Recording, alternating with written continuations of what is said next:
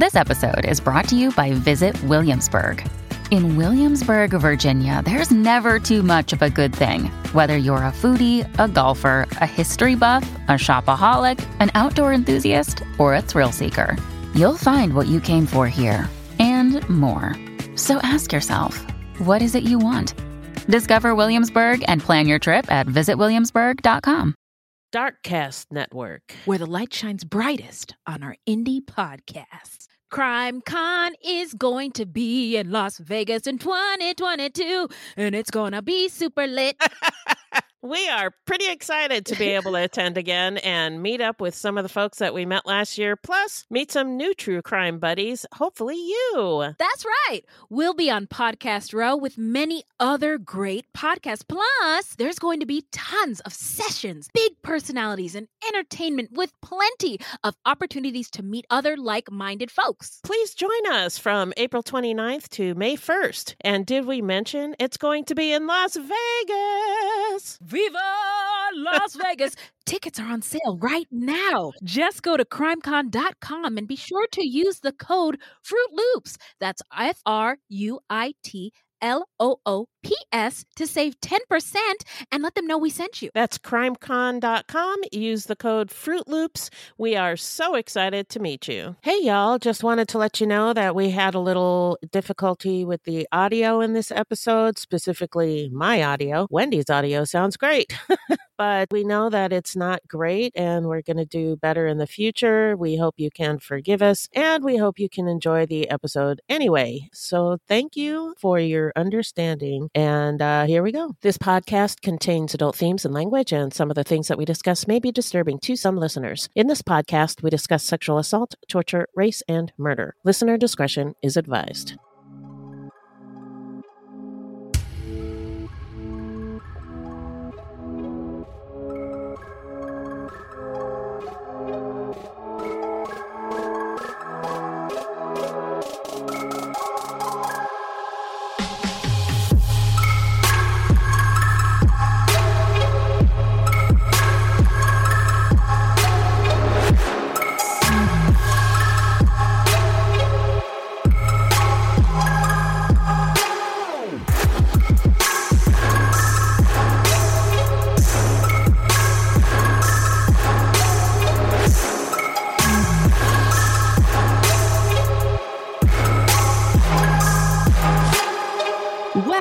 Hello, everyone, and welcome to Fruit Loops, episode 150. Thank you so much for listening.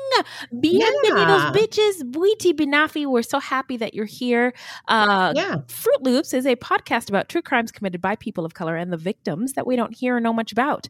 Contrary to popular belief, not all serial killers are able-bodied, cis-het white dudes. What? They just aren't. There are a lot of podcasts out there about those people, but this is not one of them. And we are here to tell you that there are many well-documented cases of serial killers of color, and Fruit Loops is a podcast all about them, like I just said. Now, we will take deep dives into the fascinating lives and crimes of serial killers and true crimes committed by people of color and the victims that the media and entertainment commonly leave out because, what? This can't be right. Wait a minute. The news is racist? What? Allegedly. And we are Wendy and Beth. She's Wendy, a Black Latinx woman, and I'm Beth, and I just happen to be white. It's not her fault. We love her anyway. We're not journalists, investigators, or psychologists. Just a couple of gals interested in true crime. Also, the opinions expressed in this podcast are just that, our opinions. Please send any questions or comments to fruitloopspod@gmail.com or leave us a voicemail at 602-935-6294. And we may feature it on a future episode. Also, our website is fruitloopspod.com, and we use Fruit Loops Pod for all our social media. The footnotes for each episode can be found on our website. Plus, check it out for the different ways that you can support the show and become a Fruit Loops patron. So, who are we talking about today, Beth? Well, it's about to get culty up in this hizzle. Hang on a second. I didn't even test out the air horns. Yeah. All right. culty in the hizzle. Okay, tell me more. Today's episode is about Stephen Tari, aka Black Jesus, a cult leader in Papua New Guinea who was also a rapist and an alleged serial murderer. Ooh, well, I feel a culture corner coming on because Jesus was Black. Anyway, before we get into it, how you doing? I'm all right, just hanging in there. Just doing what I gotta do. Yeah. Looking forward to CrimeCon. Oh, yes, girl. I am so excited. I was thinking, even if CrimeCon didn't take place, like, let's say they cancel it, I'm still going to get away from my family and be around Beth. To get away from work. That would be fun. Yes. But we are looking forward to seeing all the other pods that are going to be there. I'm so excited. Affirmative Murder is going to be there. Military Murder. Oh my gosh, I'm so excited. Mama Margot. Yeah. What's the other one? Once Upon a Crime is going to be there. The prosecutors are going to be there. Fuck yeah. They were our neighbors last year. Yeah. Alice from The Prosecutor. She's so funny. Yeah, I like her. And let's see, who else? There was somebody you texted me that you were excited to see. Oh, so this is funny. It's Candice DeLong is going to be a presenter, and she's on Dangerous Women. Okay. And I don't always agree with what she says, but she cracks me up because she's like just really snarky. Ooh, okay. Well, listen, if OG says it's something to be excited about, I'm going to be excited about it. Yeah. Yes. We've got everything booked. Our hotel, my flight from Atlanta to Vegas. Minnie is coming. He's booked. And then we just have to get our little behinds there and do this thing. It's going to be a lot of fun. I'm looking forward to it. For sure. Yeah. So if any of you guys are going to be there, hit us up. Send us an email. We might do a meetup or something. We might do a meetup. Yeah. No, that would be like my head would explode. Awesome. Oh my gosh, dreams do come true. So yeah, let us know. You know where to find us. Yeah. All right. Well, let's get into some listener letters. Well, hello, angels. Thank you. Ooh, what's in that bag, Beth? Just wanted to say thank you to Snowbird1979 for your 5-star review. Yes, thank you so much. Hip Hop Air Horn. And we got a voicemail. Oh, yes. Yes. And we've listened to it a few times. I think she says her name is Secure. Okay. But not totally sure. But here we go. Okay. Hey, Wendy and Beth. My name is Secure, and I live in Maryland. I just wanted to stop in real quick and say I love you guys. I love your podcast. And I just love listening to you guys every week. Much love. Have a great day. And that's it. Thank you, Secure. Thank you, Secure. So that sweet. Was super duper sweet. Yeah, thank you so it. much. If you become a patron, you might get one of these coming up, which is a tune, because we've got some new fruity sponsors this week. Actually, it was a busy week in terms of yeah, it was a busy week. And there are, I have to say this for our current Patreons and patrons, there are some swag letters that went out and were returned to sender. So be on the lookout for emails from me or Fruit Loops, like, what's your real address? Or what's your current address? Don't cancel like supporting the show because you're like, I've been waiting for my stickers and whatever else swag Beth puts together in these lovely packages. They're coming. It's just something happened, so we're gonna get them to you. Yeah. So if you didn't get your swag, let us know. That will definitely expedite the whole process. That's for sure. So like I said, we got some new supporters. Tyler C, Rebel70, Orlando sent us a donation on Ko-fi, so thank you for that. Cheyenne KD, and I think that's it for this week. So here are your tunes, and I hope you don't hate them. Now that you're gone, All that's left is a band of gold. Ooh. All that's left of the dreams I hold is a band of gold and the memories of Tyler C. If you were still Tyler C. Thank That you, was awesome. Tyler C, for supporting our show. Now, Rebel 70, this is for you. And I've been watching a lot of movies with my kids, so give me a break on this one, okay? Okay. You have your looks, your pretty face, and don't underestimate the importance of Brabble 70. Yeah, thank you for your Patreon goals.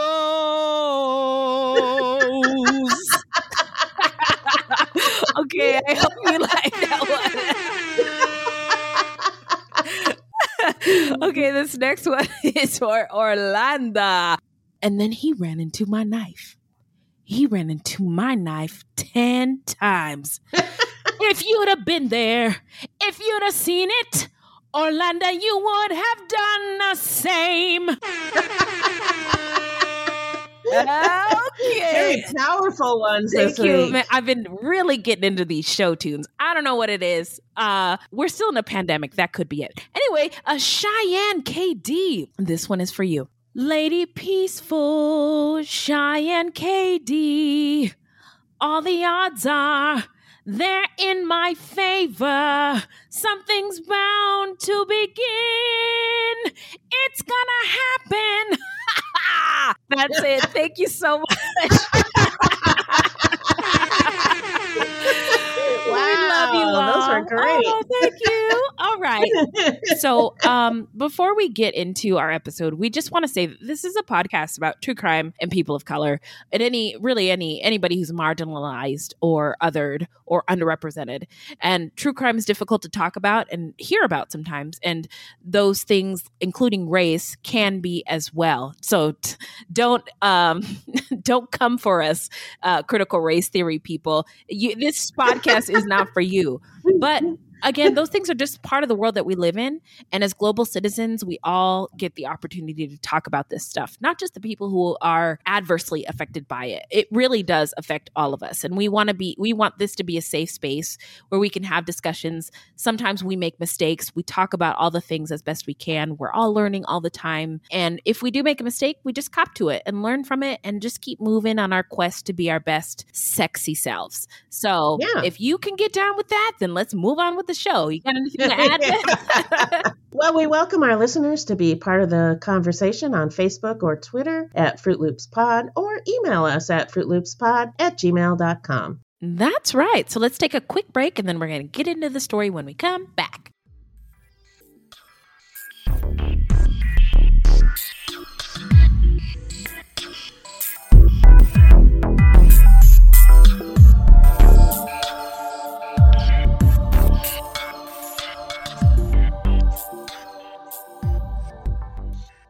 This podcast is sponsored by BetterHelp Online Therapy. People don't always realize that physical symptoms like headaches, teeth grinding, and even digestive issues can be indicators of stress. And let's not forget about doom scrolling, sleeping too little, sleeping too much, undereating, and overeating. Okay, so the copy here says to talk about my experience with stress. Oh boy, do you have an hour? Where do I begin? Work, bills, life, family. I could go on for a very long time. And I actually do, though, in therapy, which is so helpful for me so I can manage, deal, and get through it. Stress shows up in all kinds of ways. And in a world that's telling you to do more, sleep less, and grind all the time, here's your reminder to take care of yourself, do less, and maybe try some therapy. BetterHelp is customized online therapy that offers video, phone, and even live chat sessions with your therapist, so you don't have to see anyone on camera if you don't wanna. It's more affordable than in-person therapy. Give it a try and see if online therapy can help lower your stress. This podcast is sponsored by BetterHelp, and Fruit Loop Serial Killers of Color listeners get 10% off their first month at betterhelp.com/fruit. That's BETTERHELP.com/fruit. All right, guys, it's time for me to come clean. It's time for me to tell the truth. Right. It's time for me to spill the beans. Okay. It's time to fess up. It's time to keep it a buck. Keep it 100. Are you going to get to it? Oh, yes.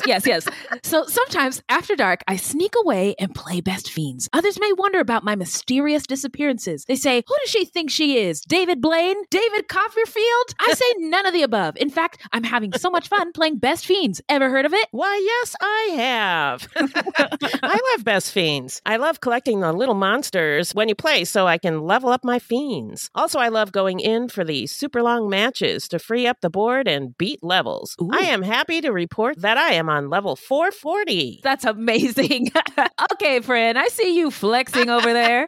Now, Best Fiends is a free-to-download mobile puzzle game with thousands of exciting new levels for new adventures and challenges every time you play. I am on level 304. Beth, tell them about the offline play. Yes, of course. There is offline play, so you don't even need Wi-Fi or the internet. Oh, good. So download your new favorite getaway, Best Fiends, for free today on the App Store or Google Play. You'll even get $5 worth of in-game rewards when you reach level 5. That's friends without the R, Best Fiends. All right, and we are back. Remind us, Beth, who is our subject today? Well, today we're talking about Stephen Tari, a.k.a. Black Jesus, a Papua New Guinea man who formed a cult, but then was convicted of rape, and he also allegedly killed several girls. Yes. Now, before we get into it, normally we would get into the stats, but I have to say something about this Black Jesus. This is a culture corner. I'm looking at a map right now of Africa and Europe, and Israel is part of Africa. And I have a cousin who is a ordained minister. My dad was an ordained minister as well. And the context of race is something that's new, right? The whole black and white thing. But in the context of geography and where Jesus may have been in the world on the African continent, yeah, that nigga was black. So shut up. And that's all I have to say about that. I mean, the Bible even says he had hair like sheep's wool. Like, come on, y'all. Come on, he was y'all. black. He was black. Now stop fucking around with me. Stop playing with me. Anyway, and if you disagree, don't at me because I don't care. Anyway, so now we're going to get into the stats real quick. Stats are usually my favorite part of the show. So Stephen Tari, aka Black Jesus, not the real Black Jesus, the one who murdered and raped people. His full name is Stephen Garasai Tari, and he was reportedly born in the city of Manus in Papua New Guinea in 1971. He was convicted of murder and a convicted rapist, and he was also a religious cult leader. So he's a triple threat. Not quite Beyonce status, though. He died in 2013 in his early 40s, and he's suspected of engaging in cannibalism, although personally, I don't think that's true. I think that's an element of white media, white people telling stories about people who are not like them and completely lacking any cultural competence. And we'll get into it in the story, I think. Like we said earlier, he was convicted of 4 rapes. He was accused of, I think, raping more than that, 6, and is suspected of more than that, and accused of murdering 3 to 4 teenage girls. Rest in power to all of the victims in this case. So now we're going to get into the setting. Take us there, Beth. Well, Papua New Guinea is an island country located in the southwestern Pacific Ocean and is a part of Melanesia, a sub-region of Oceania in the southwestern Pacific Ocean. Melanesia extends from the island of New Guinea in the west to Tonga in the east and includes the Arafura Sea. The region includes the 4 independent countries of Fiji, Vanuatu, the Solomon Islands, and Papua New Guinea. It's so interesting to me, another culture corner, that we have to use the word independent countries, which is a good thing, but they were independent before Europe got all up in their business. Right, and then And then they had to be like, Please go away. So New Guinea, the second largest island in the world after Greenland, is a tropical land mass divided between two countries. In the west, the Indonesian provinces of Papua and West Papua. And in the east, the independent nation of Papua New Guinea, the Bismarck Archipelago, the islands of Bougainville and Buka. Bougainville sounds familiar. Is that a food? Bougainvillea. Oh, Bougainvillea. What is that? It's a plant. Oh, bougainvilleas! I had a dog who ate all of them in my backyard once. Oh, yeah. They're beautiful. Okay, Yeah, so they are. Bougainvillea and Buka, and some smaller offshore islands and atolls are also part of the country of Papua New Guinea. The Torres Strait separates the island of New Guinea from Australia. The border between Papua New Guinea and Indonesian Papua extends from the Torres Strait north about 510 miles and is formed primarily by the line of longitude 141 degree east. So although all the climatic regions of Papua. Climactic. Yeah, climactic. Whoa, what's next? All the climatic regions. Explosion. Sword fight. So although the climatic regions of Papua New Guinea are basically tropical, they do vary. In the lowlands, mean annual maximum temperatures range between about 86 to 90 degrees Fahrenheit. Don't ask me about Celsius because I'm a dumb American person. And the minimums are between 73 and 75 degrees Fahrenheit. So it is cooler in the mountainous regions where night frosts are common above 7,000 feet and the highs average in the 70s. It sounds beautiful. really wonderful. Yeah, it does. Can CrimeCon do an event Papua there? New Guinea. Yeah.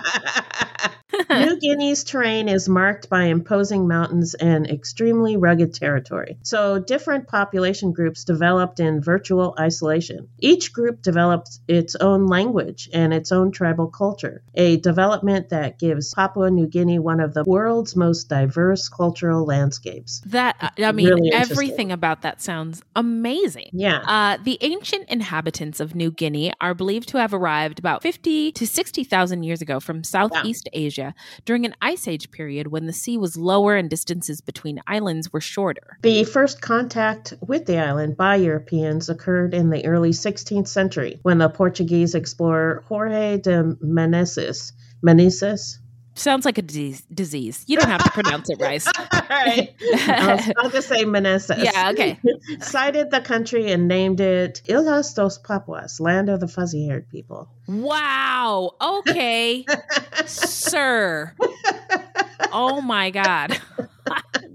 In 1546, the Spanish explorer Inigo Ortiz de Retes named the main island New Guinea because he thought the islanders resembled the people of Guinea in Africa. Oh, boy. Yeah.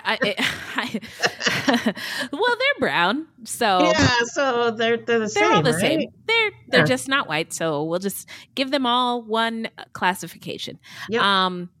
And a reminder, this is kind of when the idea of race gets constructed in the 1500 somethings or the early 1600 somethings. It is a newer concept that the indigenous peoples of the world did not have any concept of because it's fucking dumb. Yeah. However, it wasn't until the mid 1800s that European missionaries and traders began to settle on the island. Although their presence was limited mostly to the accessible coastal areas, education was in the hands of missionaries, and practically the only teaching the indigenous people received about European life came from missions. So it was probably dressed up real nice. Well, these Europeans are so great. They bring all this stuff, except they smell like shit, which emphasized the central significance of religion in European society. By the way, that is true. Europeans came to all these, and the indigenous people were like, what the fuck is that smell? Let's get some incense burning or something. And the white people were like, they think we're gods because they're burning, incense. No, bitch. They just think your ass stinks. Think you stink, yeah. Anyway, as a result of the missionaries, today the majority of Papua New Guinea's people are at least nominally Christian. But much of the population also maintains traditional religious beliefs, and the rituals of magic, spells, and sorcery are still widely practiced. Over the next several decades, Papua New Guinea was claimed by the Germans, the British, and the Dutch, but it came under the control of Australia after World War I. All right. So the central mountainous region called the Highlands was thought by Europeans to be too inhospitable for habitation. So it wasn't even explored until the 1930s. Explored, people were already there. It's so wild to me. Yeah. So at the time, European explorers in search of gold instead discovered over 1 million people living in the fertile mountain valleys. And by the way, this is a culture corner that I think everybody should know. The Western white world, or the European white world, went to these indigenous places of the Americas and Africa and places like Papua New Guinea in search of gold. Right. And they didn't find gold, and instead they found people to exploit and sell. So think about that. Yeah. The people of New Guinea can be divided into 4 ethnic groups. The New Guineans from the north of the main island, Papuans from the south, Highlanders, and Islanders. There is, however, considerable cultural variation within each of these groups. That sounds wonderful. So the peoples of the South Coast were notorious for headhunting and cannibalism. Throughout history, cannibalism has been practiced among many different cultures, and it lingered into the 19th century in other isolated South Pacific cultures. The reasons for ritual cannibalism vary. For some tribes, ritual endocannibalism, or consumption of a person from within the same community, is part of the grieving process when someone dies, or a way of guiding the souls of the dead into the bodies of living descendants. The Mayoruna are an indigenous people of the Peruvian and Brazilian Amazon who practiced endocannibalism. A Mayoruna man once expressed a wish to remain in his village and be eaten by his children after his death, rather than be consumed by worms in the white man's cemetery. Hell yes. Yeah. I second that. Yeah, when it's put that way, it's like, I know, well, it's like, of course not. Yeah. And I've always said that when I die, I want to be cremated and I want my family to smoke me in a joint. So I feel like that's Very similar. Yeah. Exocannibalism is the consumption of a person from outside the community and is a ritual usually used as a celebration of victory against a rival tribe. It can be seen as consuming the enemy or absorbing the power from the enemy. I'm just amazed at how just spiritual all of these actions are, right? Yeah. Like maybe to a Western white person, it might seem really barbaric. I hate this word, barbaric, but I'm just thinking, wow, like it's all about the spirit, and you know, it really doesn't have to do with like absorbing. My beef jerky, Uncle Barry. It's really it's not about eating, really. No, it's about absorbing energy, spirit and energy. Yeah. So many cannibal people have expressed a taste for human flesh. From this, some people have drawn the conclusion that human flesh was an important part of their diet. Who wrote this? Who wrote these articles?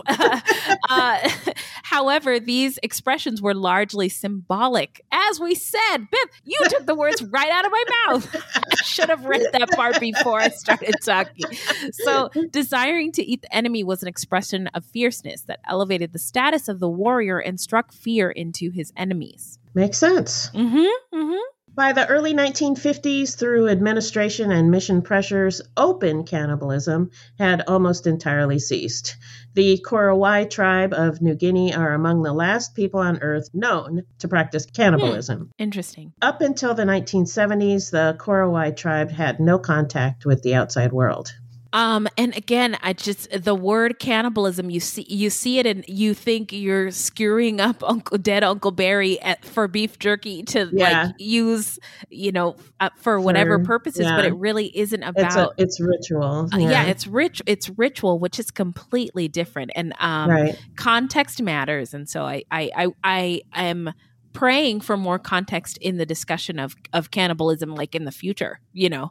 Anyway, Today, y'all, in Papua New Guinea, people's daily lives vary quite a bit, with the majority of the population living in rural areas. Many people in Papua New Guinea still live in small villages and follow traditional tribal customs. So Papua New Guinea retains a rich variety of village cultures. These are expressed in the people's wood carving, storytelling, song, dance, and body decoration. Sounds lovely. The official languages of the country reflect its colonial history. English is the main language of government and commerce, but another official language, and the most widely spoken, is Tok Pisin, often referred to by English speakers as New Guinea Pidgin or simply Pidgin. It's a Creole language combining grammatical elements of indigenous languages, some German and English. Another language is Hirimotu, a simplified variation of the indigenous language Motu, originally used for trading by people who lived around what is now Port Moresby, the capital of Papua New Guinea. However, there are more than 800 distinct indigenous languages spoken in the islands of Papua New Guinea. 800. Yeah, that's incredible. Yeah. By the 1960s, there had emerged a significant independence movement in the country, and on September 16, 1975, Papua New Guinea declared its full independence from Australia. Since achieving its independence, one of its principal challenges has been the difficulty of governing many hundreds of diverse, once isolated local societies into a single nation. It's interesting the timing of that emergence of independence for Papua New Guinea, because that's also around the same time of the civil rights movement in the United States. Oh, yeah, that's and true. So word of liberation travels fast. Yeah.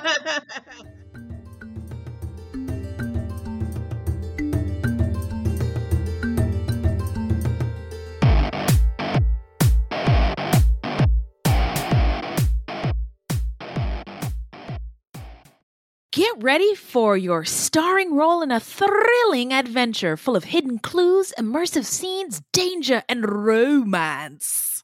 That's right. It's June's Journey, and you play June Parker, an amateur detective investigating a series of mysteries. Ooh, you'll put your powers of observation to the test, sharpen your sleuthing skills, find objects, and claim rewards. The visuals are fire. It's like a party for your eyeballs. As you play this thrilling adventure full of hidden clues, immersive scenes with danger and romance in full force. Whether you're craving a good mystery or just need to get away for a while, June's Journey is the perfect game for you. It really is a sweet escape. I like to play when I need a mental pick-me-up. There is a detective in all of us. Find your inner detective. Download June's Journey free today on the Apple App Store or Google Play. Greetings from Evergreen Podcasts. We're rolling out a listener survey, and we want to hear from you. The information in the survey will help us gather statistics and in turn make our shows more appealing to advertisers. I know most people don't like ads, but this is one of the only ways our shows make money and help keep their lights on. We promise it will only take a few minutes, but the impact on our podcasts will be tremendous.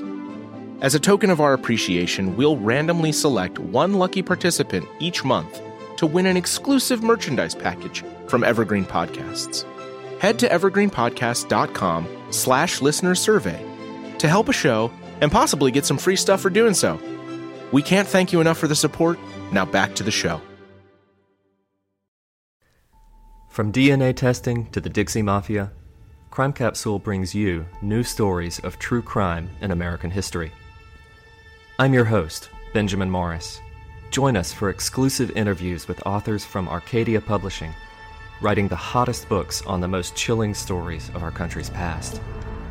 You can find us wherever you get your favorite podcasts or on evergreenpodcasts.com. Crime Capsule. History so interesting, it's criminal. Hello, this is Gary Chahot welcoming you to check out the French History Podcast. Our main show covers the history of France from the first humans until present. If you liked Mike Duncan's The History of Rome and wanted a similar program covering the land of beauty, culture, and love, we are exactly that. We also host world-renowned scholars who have delivered guest episodes on their specialties, including 18th century pirates, revolutionary booksellers in 20th century Paris, the special friendship between the Marquis de Lafayette and Thomas Jefferson, and numerous others. Learn what you love and listen to the French History Podcast today.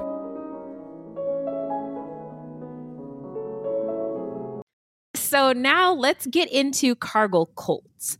Cargo cult is a term anthropologists use to describe religious movements that arose chiefly, but not solely, in Melanesia that exhibit belief in the imminence of a new age of blessing to be initiated by the arrival of a special quote-unquote cargo of goods from supernatural sources, based on the observation by local residents of the delivery of supplies to colonial officials. Cargo cults are based on a mixture of native and Christian beliefs and rituals. According to anthropologist Kirk Huffman, quote, "You get cargo cults when the outside world, with all its material wealth, suddenly descends on remote indigenous tribes," unquote. Tan Otto, professor of anthropology at Aarhus University in Denmark, wrote that the development of cargo cults takes place in response to indigenous groups' struggle between ancient tradition and modern capitalism. And the cargo cults arise in areas that are marginalized and oppressed. Cargo cults were first observed in the 19th century, but during World War II, a slew of cargo cults sprang up in the South Pacific when hundreds of thousands of American troops poured into the islands from skies and seas, and cargo was brought to them from boats and planes. The indigenous people did not know where the foreigners' endless supplies came from. They began to believe that the cargoes they saw being unloaded were heaven sent, and their deities could also send them ready-made goods, just like those sent to the foreign military forces. It's not weird that they thought this when this is sudden, right? Yeah, it makes total sense. Mm-hmm. Yeah. They believe that the arrival of cargo must be stimulated by some kind of religious ritual. Former customs were revived or current practices drastically changed, and new social organizations, sometimes imitative of the colonial police or armed forces, was initiated. In other words, they came to regard the behavior of the white people as ritual behavior with a magical connection to the arrival of the desired cargo. So they imitated the behavior of the white people, such as dressing in Western clothing, doing military drills, or scribbling notations on paper and passing them around. So they thought these were religious rituals that the white people were doing. Right, in order to get the goods. They're doing their jobs, but, they see it as religious rituals, so they imitate them, which makes total sense. It does. Yeah. There was a desertion of traditional ways and laboring activities in expectation of the arrival of the desired cargo. They believed a time of plenty had arrived, that there was no longer a need to work, and it was time to celebrate. Sadly, crops would be neglected, and pigs, which were greatly valued both for food and social status, were randomly slaughtered for feasts. Cargo cults still exist to this day.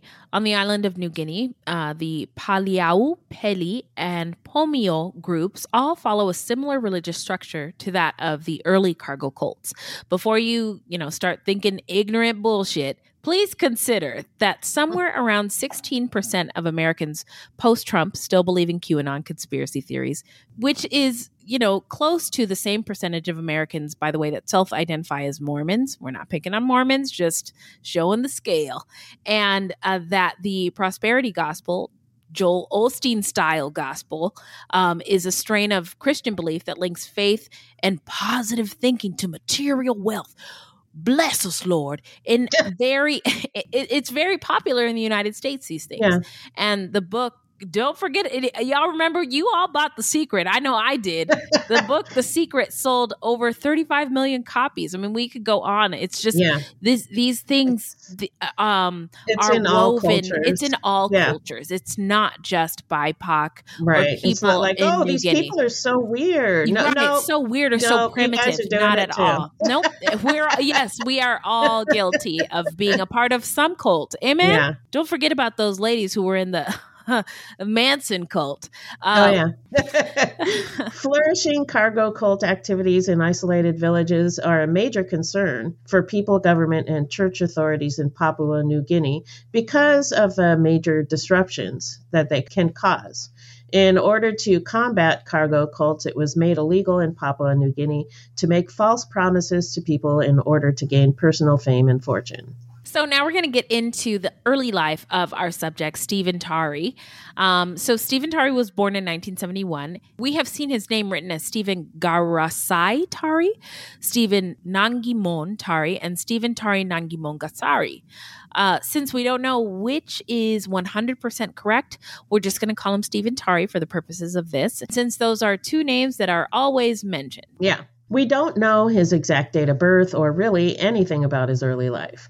It's been reported that he was born on Manus Island, Papua New Guinea, but other sources said that it was his father who was born on Manus Island and that Stephen's hometown was actually Matapai village in Madang. Another source said he was born on Manus Island but came to Madang after his parents divorced. We don't know which of these is true, but there you have it. Everything we know. There you go. Get those wheels in your brain spinning. So now we're going to get into the timeline. So in 2003, at the age of 32, Tari began studies to become a Lutheran minister at Amron Bible College in Mandang.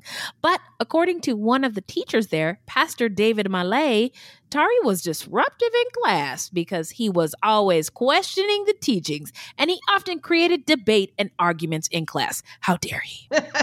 Tari left the school after just one term, after rejecting the teachings of the Bible, leaving behind both his clothing and his belongings. He never graduated. According to some reports, he was actually expelled from the school for theft. Tari retreated back to the Matepi village, Mandang, where he claimed to have graduated from a monk Bible college and was now a Lutheran minister. No, you weren't. In Matepi village, he claimed to be teaching Christianity as he learned it through Amron Bible College. But what he was really doing was essentially creating a cargo cult, and he amassed around 500 followers. Tari kept the children of his followers out of school, claiming that he was the long-awaited Messiah and that through him, the people would receive education, free food, money, clothes, and health services. Don't let those people think. Don't let those kids think. Right. But all the things he's offering, education, food, money, clothes, and health. Hello. Yeah. Sign me up. Yeah, and, exactly. I've seen enough cult documentaries to know that people they're not like, ooh, sign me up for the cult. They're like, sign me up for that stuff. Yeah. The good stuff. That good the life. Good feeling. The good life. Yeah. Yeah. And I think it is telling that he wanted to keep the kids out of school. He wanted him to be the only source of education. Yep. Yeah.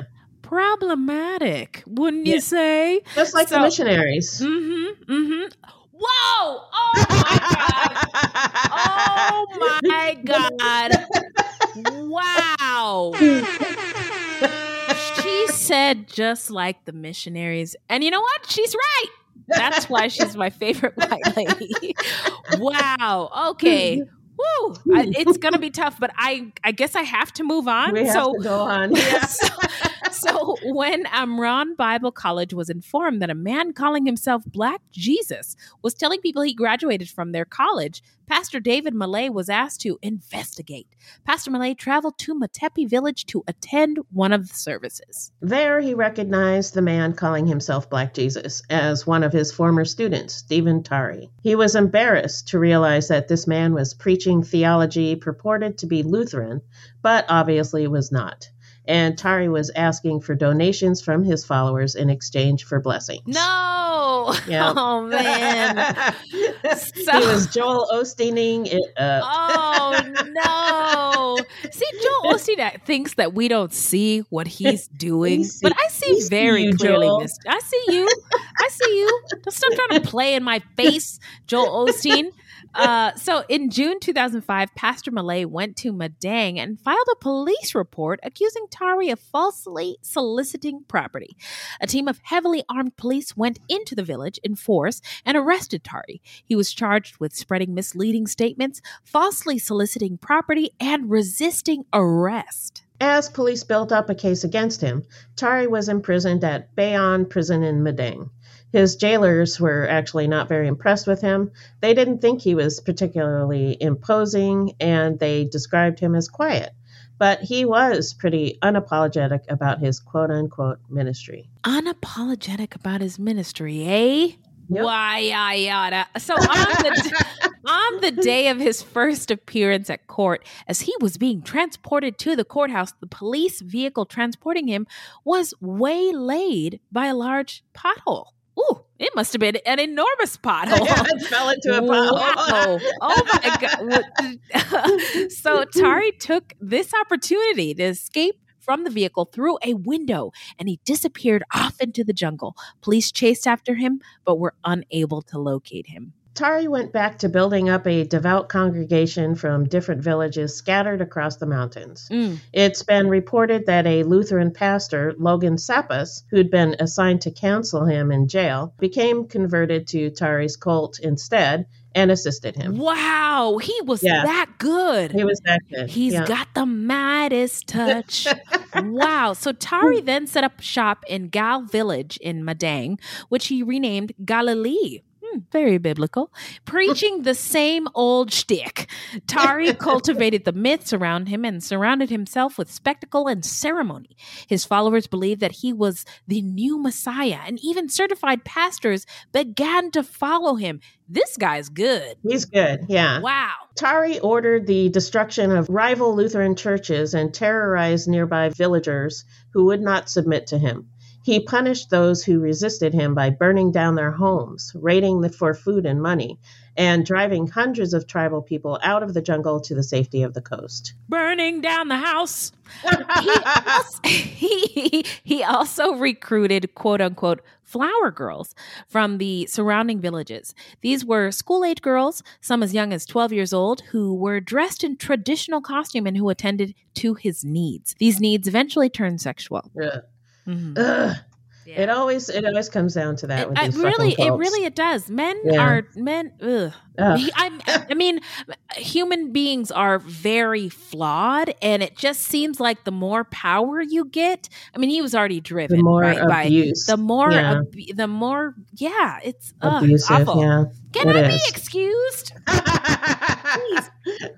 In the village of Gal, he would interview the young girls, stripping them naked and asking them questions like, had they ever been married? Had they ever had a boyfriend? And had they ever had sex? He was weeding out the non-virgins who would be sent on their way. The virgins would become his flower girls. Hearing you say that just really made my stomach churn. And for anybody listening, I know we put a warning out, but just this is just awful. That for some reason that really got to me in a really bad way. Oh no! So he told parents that in order to open the gates of heaven, wow, he's got the key. He needed to have sex with the flower girls. He also cut the girls to get their blood and drank the blood as an offering. A woman named Dorothy Gasson became queen of the flower girls and was later referred to in articles as his wife. However, she has said that she was forced to be his wife, which I believe. I 100% believe. Yeah. Rita Hemmen, a 13-year-old girl from one of the villages, was recruited as a flower girl. Her mother allegedly told her that she had to have sex with Tari in order to bring blessings on the family. Relatives of Rita later said that she'd been stripped naked, tied to a bed, and raped by Tari before he cut her throat. Oh my God. Wow. Her relative said her blood was drained into a coconut shell and drank by Tari and some of his followers during a ceremony, and that they had also eaten strips of her flesh. It is also alleged that Rita's mother also drank her blood, although she denies this. 2 more young women were later allegedly sacrificed in similar ceremonies: Rita's sister, Evanik, 16, and a 13-year-old girl named Siralas. By June 2006, with a following of about 6,000 people. No. 6,000 people. Oh my God. Yeah. Wow. The size of the cult was impossible to hide. According to Pastor Kyther Wardy of Amron Bible College, he heard about the Black Jesus who was preaching to the villagers, so he made a journey into the mountains to see for himself. According to Pastor Wardy, quote, Stephen had made a platform on the tip of the highest peak and was addressing an enormous crowd of at least 6,000 people.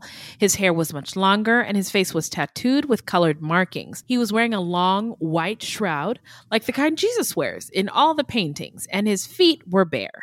On the ground in front of him were 2 crossed spears and 2 bush knives, and on each side of him were 25 of his flower girls, all naked except for a small cloth. In front of the crowd? In front of the crowd. Oh, man. He had his arms wide as if he were embracing all the people, and he was telling them that the Jesus the missionaries had told them about was a liar, and that he was the chosen Son of God. Okay, I'm just going to say one of those statements is true. Now, I wonder which one. decide for yourself. 3 a.m., the comedy horror podcast that holds weekly gatherings around the campfire. Let me tell you what you're going to get. You're going to hear stories about demonic possessions, prison stabbings, skinwalkers, glitches in the Matrix, cult leaders, missing 411, night marchers, Operation Paperclip, Mesopotamian devil worship, and so many monsters it'll give Kanye West a runaway for his money. Pop and meme culture also aren't off topic. A camp where laughs and scares are constantly competing for first place. We're just a group of friends, trying to bust each other's balls, find the best stories, and expand the circle in the process. 3 a.m., the comedy horror podcast not for the faint or fragile of heart. Let's go. Hey, podcast listeners, I'm Paul Brandis introducing my podcast, Countdown to Dallas. It's a fascinating, in-depth look at the seemingly unconnected events that led to the assassination of President John F. Kennedy. It's based on my book of the same title. In that book and in this podcast, I go all the way back to 1939, when Lee Harvey Oswald was born into a troubled and dysfunctional family. I'll follow his transient and often violent teenage years and young adulthood, painting a fuller picture of the man who would later become Kennedy's killer.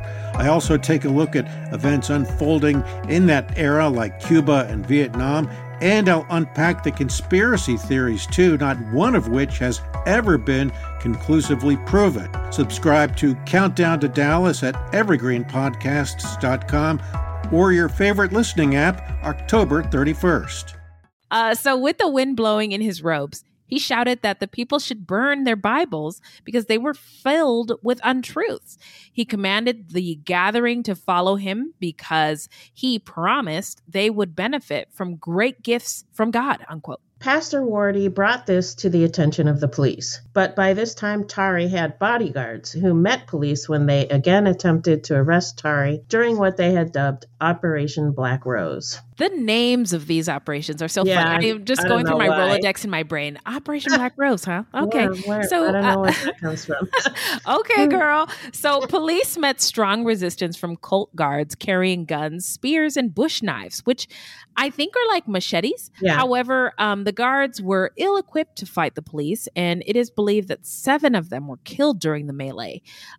Melee is not a word I get to use very often. I'm very happy I got to use it You're today. welcome. Thank you, Beth, for your writing styles. I appreciate it. The guards were at least successful in delaying the police, and Tari was again able to disappear into the jungle. Afterwards, police found Rita Hemmons' decomposing body buried in Tari's camp. A post-mortem carried out on Rita's body confirmed the stories of sacrifices. There were severe knife wounds to her neck and torso, and both of her palms had been slashed.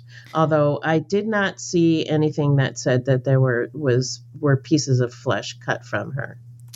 Okay. So, and I did not find that either. I'm just going to say. So it was just a story that she'd been cannibalized, or that the bodies had been cannibalized. Yeah, that was the thing. It was just a story. There was the sources I referred to said there wasn't evidence of it. So, right. The only evidence was it looked like a ritual murder. Right. And, again, we're reading articles by people who you got to sell the story, right? The editor has to approve it, right? And so, if you got, and then the headlines too, exactly, like, you have to cannibal kills, you know, blah blah blah, and then you read the story, and there's nothing in there about cannibalism. Right. So many of Tari's followers were arrested and charged, and it was at this time that the general public learned of his activities. Police arrested 30 flower girls, some as young as 8 years old, who were then brought to the Madang for trial. trial. Basura, basura, basura, basura, basura. So awful that they arrested the girls. Yeah, that's victim blaming. And this was mid 2000s. People should have known better. As far agreed. as how the girls involved in this, they are victims. They are not criminals. Right. The girls were placed under the custody of the Lutheran Church for counseling, and the underage girls were released into the community to do community work. The older girls served time at Madang's Bayonne prison. Dorothy Gasson, the queen of the Flower Girls, served time for allegedly helping Tari seduce and abuse young girls. She was only 18 at the time. She was young too. Yeah. So, I mean, she was 18 when they arrested her, but she was probably in this cult. A lot younger when she joined. Exactly. Yeah. Yeah. And it was probably her parents who joined and, offered her as a flower girl. And I mean, it's awful. But remember what he was offering. I mean, exactly. Healthcare, food, shelter, like basic necessities that weren't being provided elsewhere. These people were really poor. Mm-hmm. I was listening to a lot of podcasts and videos about this region, and it was all from the white gaze, a lot of missionaries who went over there. And one thing that was repeated over and over again that made me really sick was they talked about how dirty everything was, and they talked about how poor everything was. And that was it. Just in the context, not here's why this is that way. Here's it just seemed like an accusation. But I think it's also telling that the conditions were not like what we are used to here in the United States. And that leaves things to be desired. And we as human beings, no matter who you are, have very basic needs: food, shelter, and safety and love. I can't think of the other ones. But that's what the cult was offering. And that's what cults offer in general. Right. Exactly. Needs filled. Yep. Fill my needs. Okay, so because of the publicity, when Tari returned home from Matepi village, the people there captured him. Yes, justice. They beat him up really bad. They paraded him around to prove that he was not the fucking Messiah, just a man beaten up by a bunch of regular folks. And the 50 or so of Tari's followers who had been arrested, including the Flower Girls, later publicly renounced Tari and reconciled with their churches and communities. Hell yeah. Pop their horn. Yeah. Hood justice is the best kind of justice. So now we're going to get into the investigation and the arrest. On March 20th, 2007, Tari was imprisoned at Bayonne prison again, separated from the general population due to threats against his life. He was charged with 6 counts of aggravated rape, 5 of them committed against his underage flower girls. Allegations of murder were also made against Tari, but he was never tried due to lack of evidence. Well, I guess that's it for the trial, but just a little snippet. So Tari appeared in court in October of 2007. He argued in his defense that, quote, these women were flower girls, and this was the work of the minister and permitted by the religion. Y'all, religious freedom, unquote. That's what you missionaries taught us, right? Religious freedom, civil rights. Out of the 6 rape cases, he was found guilty of 4. He was sentenced to 20 years in prison. He was classified as not a risk to the other prisoners, and he was placed in the main prison population. At first, he seemed to be a model prisoner. He was cooperative, obeyed the rules, interacted well with the other prisoners, and engaged in work as requested. But he continued to evangelize while in prison. He told his fellow prisoners that God belonged to Papua New Guinea, not the white people, and that white people had lied to them. He convinced many of them to join his ministry. And on March 21st, 2013, after 30 months in jail, Tari escaped prison with the help of his prison followers in one of Papua New Guinea's largest prison breaks, in which over 40 prisoners escaped. Wow. Yeah. Wow. That's a lot. The prisoners had used a bolt cutter to cut a hole in the prison fence and then took off. Wow. So now we're going to get into where are they now? Well, the escapees hid away in the jungle, and a massive manhunt for Stephen Tari was launched. But in August of 2013, the police were contacted by villagers who told them that, don't worry about it. Stephen is dead. Just dust the dirt off my hands. The villagers led police to an area outside of Gal village where he had been buried. It's been reported that while he was on the run, he'd committed a final ritualistic murder, that of a 15-year-old schoolgirl named Rose Wagum. The following day, he attempted the same with a 14-year-old girl. But by then, the villagers had had enough and they stopped him. I just keep thinking of that Iyanla Vanzant meme. Not on my watch. You know who Iyanla Vanzant is, right? I don't. Oh, she's like every Black person's therapist, TV therapist. And she's got her start on Oprah, but she did Iyanla Fix My Life, and she does like these weird therapy sessions, which aren't really therapy, but these therapy exercises on TV mostly for Black people to see how healing can start.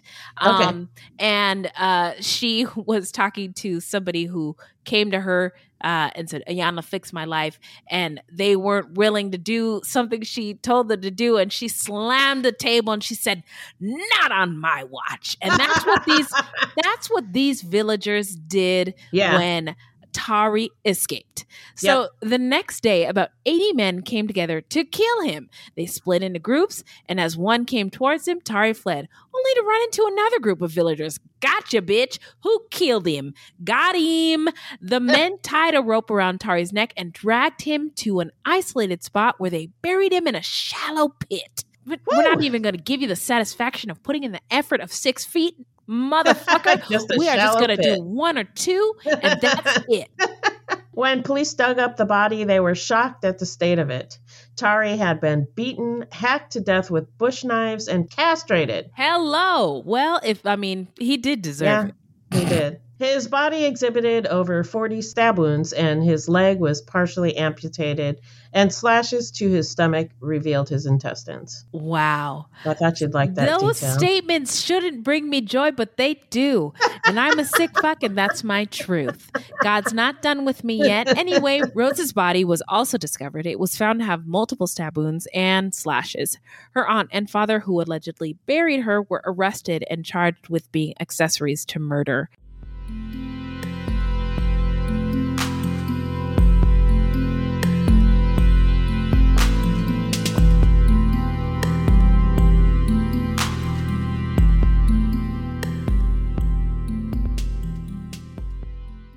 So now we're going to get into our takeaways, what we think about this case. So what do you got, Beth? Well, again, with this one, we don't know anything about his early life. So we don't know what happened when he was young that might have contributed to his behavior.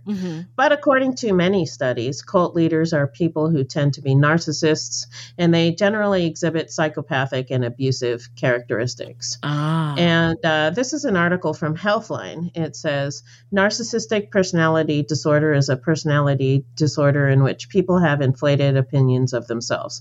They also have an intense need for the admiration and attention of others. People with NPD may be generally unhappy and disappointed when they're not given the praise or special favors they believe they deserve. Narcissists also tend to exaggerate their own talents and accomplishments while downplaying those of others. They are often preoccupied by power, success, and beauty. They might even engage in impulsive behaviors such as risky sex and gambling. Some traits of NPD may appear similar to confidence. However, healthy confidence and NPD are not the same thing. People who have healthy self-esteem can be humble, while people with NPD almost never are. They tend to put themselves on a pedestal and perceive themselves as better than everyone else. Someone with NPD can appear charming and self-assured on the surface, but they're often masking insecurities rather than coming from a place of self-esteem. Wow. The causes of NPD aren't well understood, but researchers theorize that it's likely that narcissistic personality disorder is caused by several factors such as environmental circumstances and genetics. Negative childhood experiences like being rejected or criticized by parents may contribute to NPD in adulthood. At the same time, too much praise from parents could also lead to NPD. Simply being male may be a slight risk factor, as narcissistic personality disorder is diagnosed more often in men. Surprise! Wow. Individuals with narcissistic personality disorder have been found to have less volume of gray matter in the left anterior insula.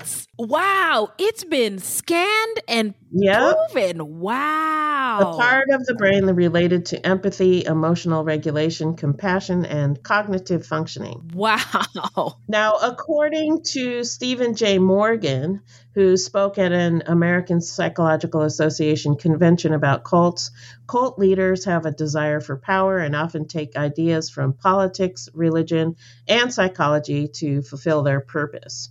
And this is a case where, he took ideas from religion. He checked all the boxes. Yeah. According to Joe Navarro, MA, who wrote an article about cult leaders for Psychology Today, they are all pathologically narcissistic. They have an overabundant belief that they're special, that they and they alone have the answers to problems, and that they have to be revered. They demand perfect loyalty from followers. They overvalue themselves and devalue those around them. Wow. They're intolerant of criticism. That's and a big one. They do not like being questioned or challenged. So he checks all the boxes. So to me, it sounds like Tari was a narcissist with psychopathic traits, probably had NPD. But how he got that way, I can only speculate because I have no idea how he was brought up. Right. Yeah, none of us do. Hang on a second. Boop, boop, boop, boop, boop. 911. I'd like to report a crime. Yes, Beth has read this Stephen Tari character for filth.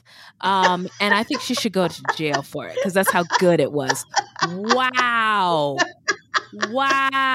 Oh my, I mean, I don't need to say anything else other than I agree. I mean, I'm literally speechless, but I try not to look at your takeaways before we record because I want to be surprised. But wow, I'm spinning in my chair.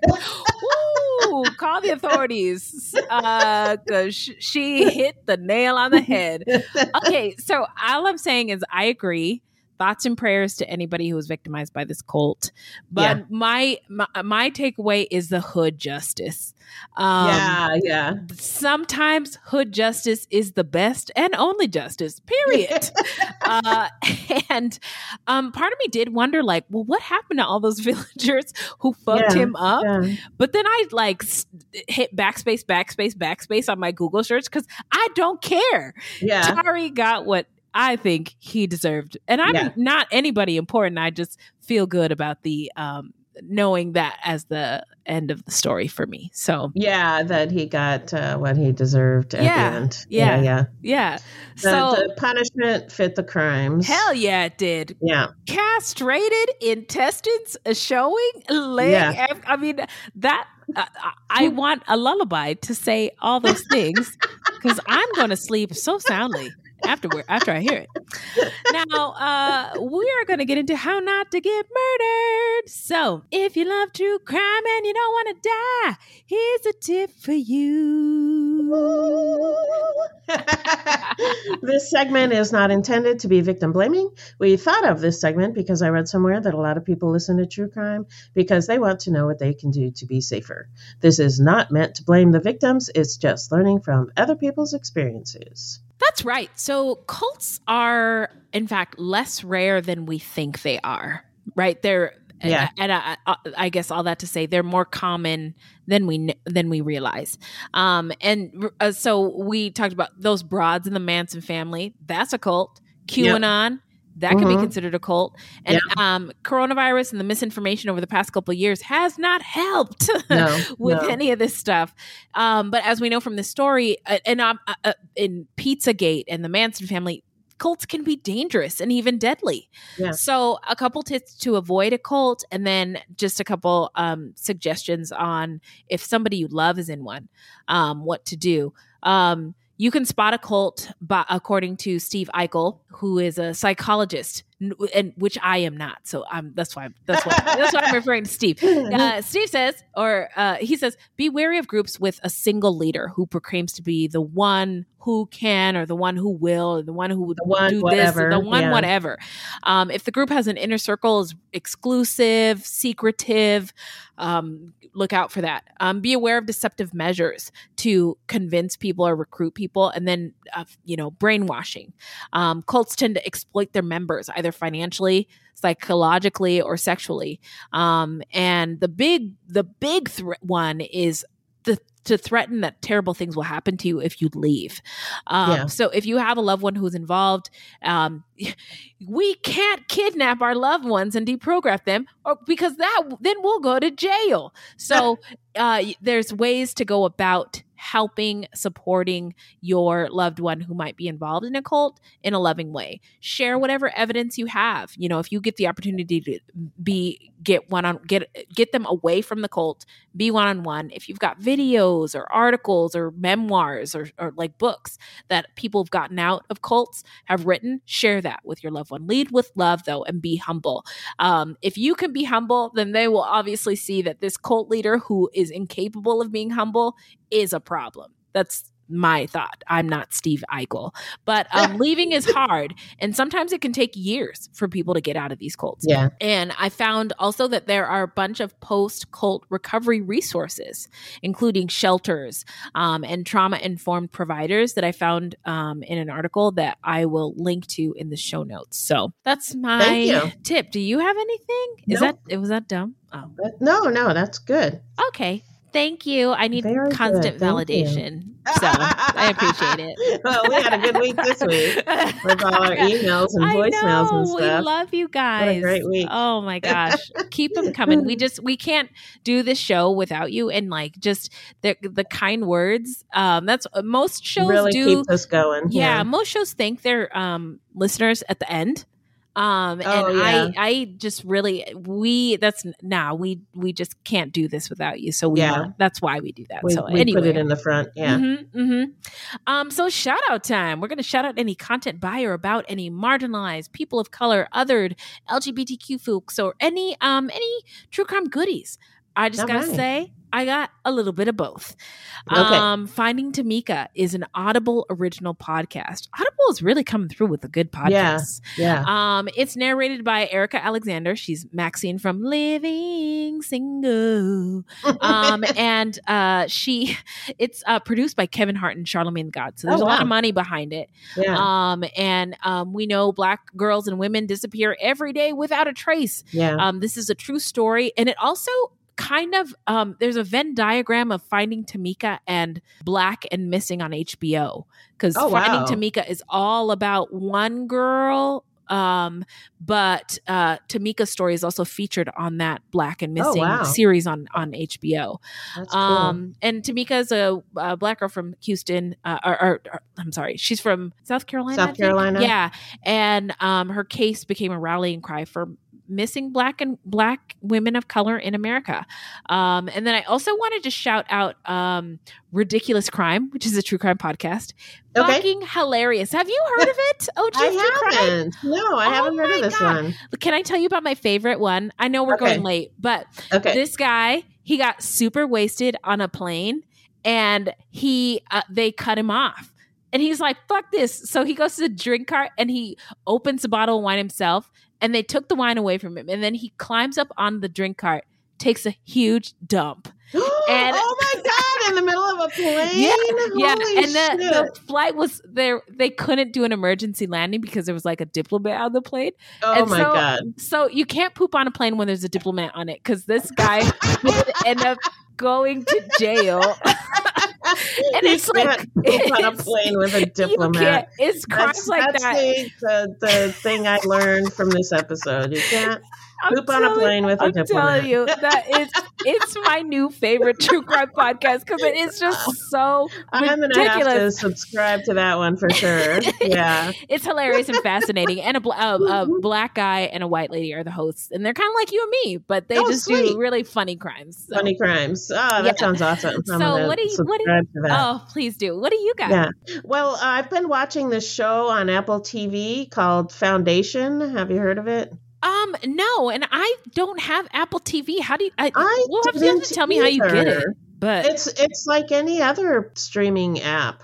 Yeah, but I thought it was going to be expensive. That's why I never got it before. But I was told, oh no, it's $5. It's like $5 a month. What? So it's cheap. Oh my God. Okay, thanks. So Foundation is on Apple TV. It's a sci-fi series with lots of people of color in the cast. Nice. And the two main characters are women of color. Okay. And, eyebrows shot to the ceiling. Sci-fi. Yeah. It's based on a series of books by Isaac Asimov, who's like an old dude. Old sci-fi dude. He's dead now. Okay. Like from like back in the 50s or whatever. Is he friends with Mr. Lovecraft? I don't know, but I'm sure I know for sure that some of the genders of the characters have been changed, and I don't know about the races, but I'm sure it was like all white men in these stories. So, when he wrote them, but it's been changed for the TV show, and so far it's really good. Foundation. I'm only about 5 episodes in, but I really like it. You really like it. Well, your word is bond. So whatever you say, I'm like, I don't need to know anything else. My friend Beth told me it is so, and I'm just going to believe it and consume it as soon as I can.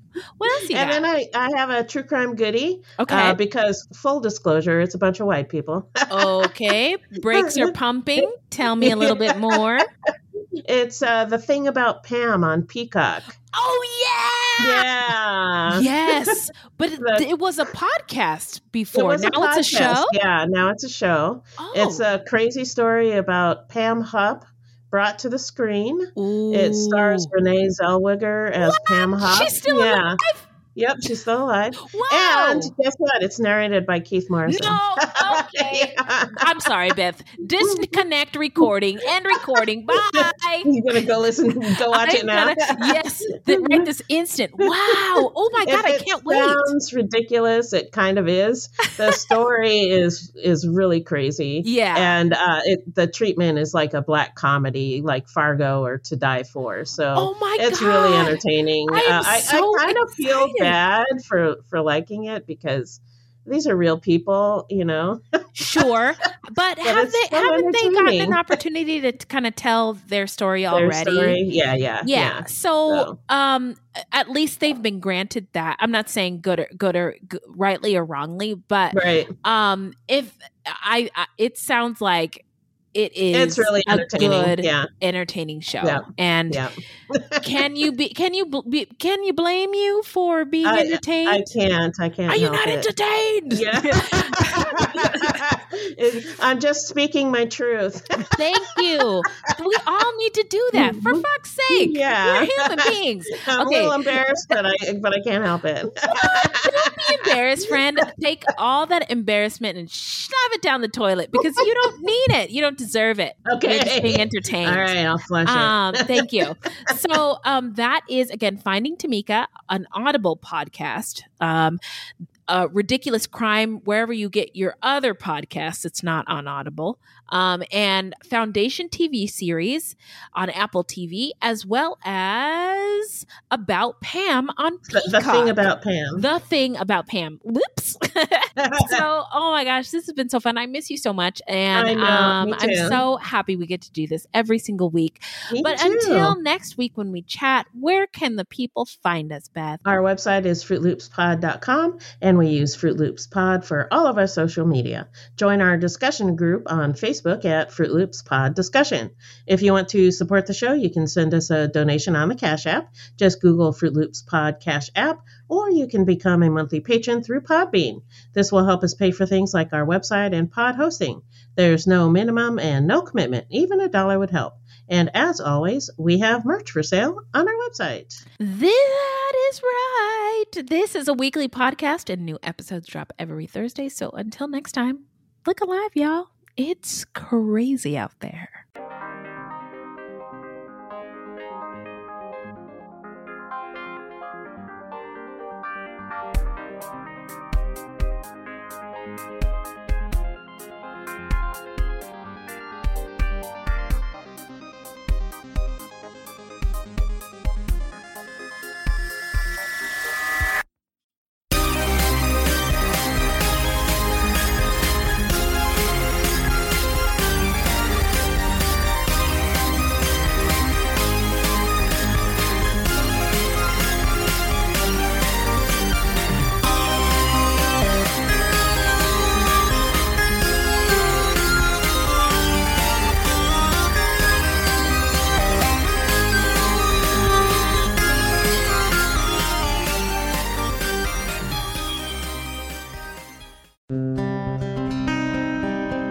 Detective came and knocked on the door, and I said, "Is it Renee?" And he just gave me that solemn look. It was the worst day ever. The Proof podcast is back with a new case and a new season.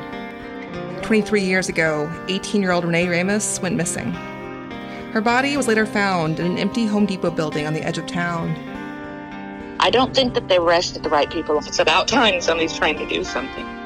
She had a black eye about 2 weeks before she was murdered. They are involved. They definitely had her body and her backpack. You know people are going to judge you, right? Of course. They're judging me now. They've been judging me damn near my whole life. You can listen now to Season 2 of Proof, wherever you get your podcasts, and follow along with us as we reinvestigate the murder at the warehouse. I have to ask, did you kill Renee?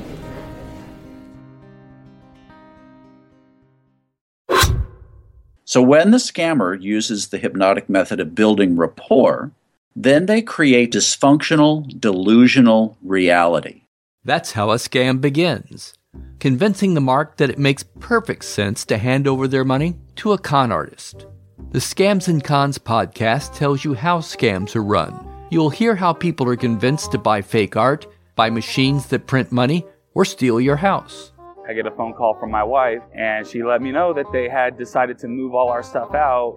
I could no longer do anything about it except go through an eviction. And you'll hear it from the experts, people who run the cons. So we go to your bank, you go in and get $6,000 cash, give us each $3,000, we give you this.